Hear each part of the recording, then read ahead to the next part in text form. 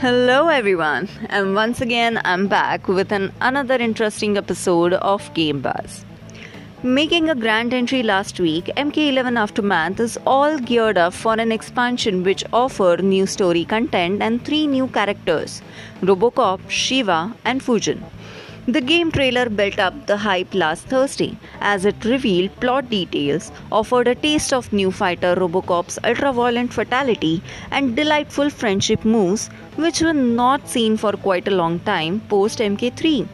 Yes, you heard it right. MK11 Aftermath is bringing back the aforementioned friendship finishers. The game will be launched this Tuesday, May 26th, as a $40 extension to the base game. There's also a $60 bundle that comes with the base game and all the wonderful bonus characters released so far along with the Aftermath.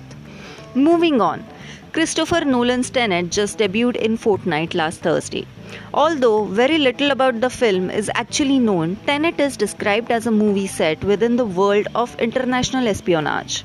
The movie is expected to release on July 17th according to their Twitter page, although the trailer doesn't have a release date.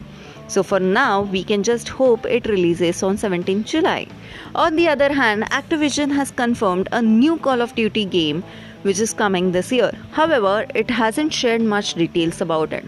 Although, as per a tweet corroborated by Eurogamer, this year's game will be called Call of Duty Black Ops Cold War, signaling both a return of the popular sub-series and a shift in the naming convention for it.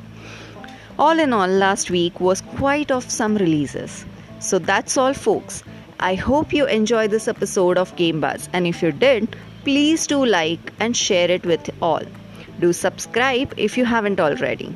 On this note, I'll take a leave and will see you next week with some more interesting news. Till then, stay safe and stay happy.